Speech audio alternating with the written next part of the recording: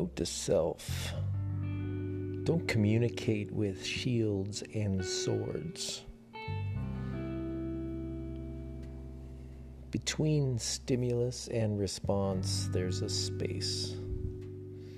And in that space lies a choice on how we will respond. And in that choice lies our freedom. How you react to criticism will define how the conversation will go.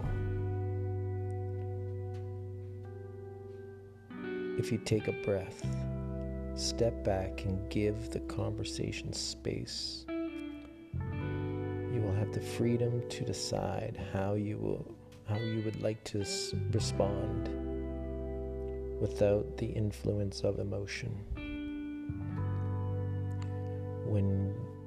When you react to emotion, the first thing we do is we use our shield to defend ourselves. I don't do that, or you've got it all wrong. Then you bring out your sword and attack. You don't know anything, but you did this and you did that.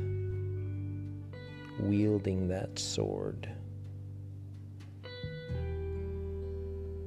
Doing the emotional dance of sword fighting. And it has the potential to take you to a very dark place. You may inevitably say something that you don't mean, and one very important lesson I've learned in my life is that what has been said cannot be unsaid, and what has been heard cannot be unheard.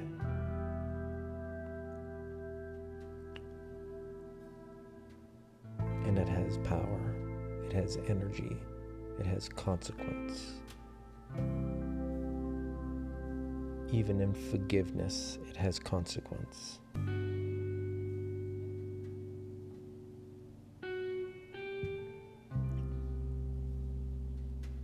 So I will strive to not communicate with shields and swords.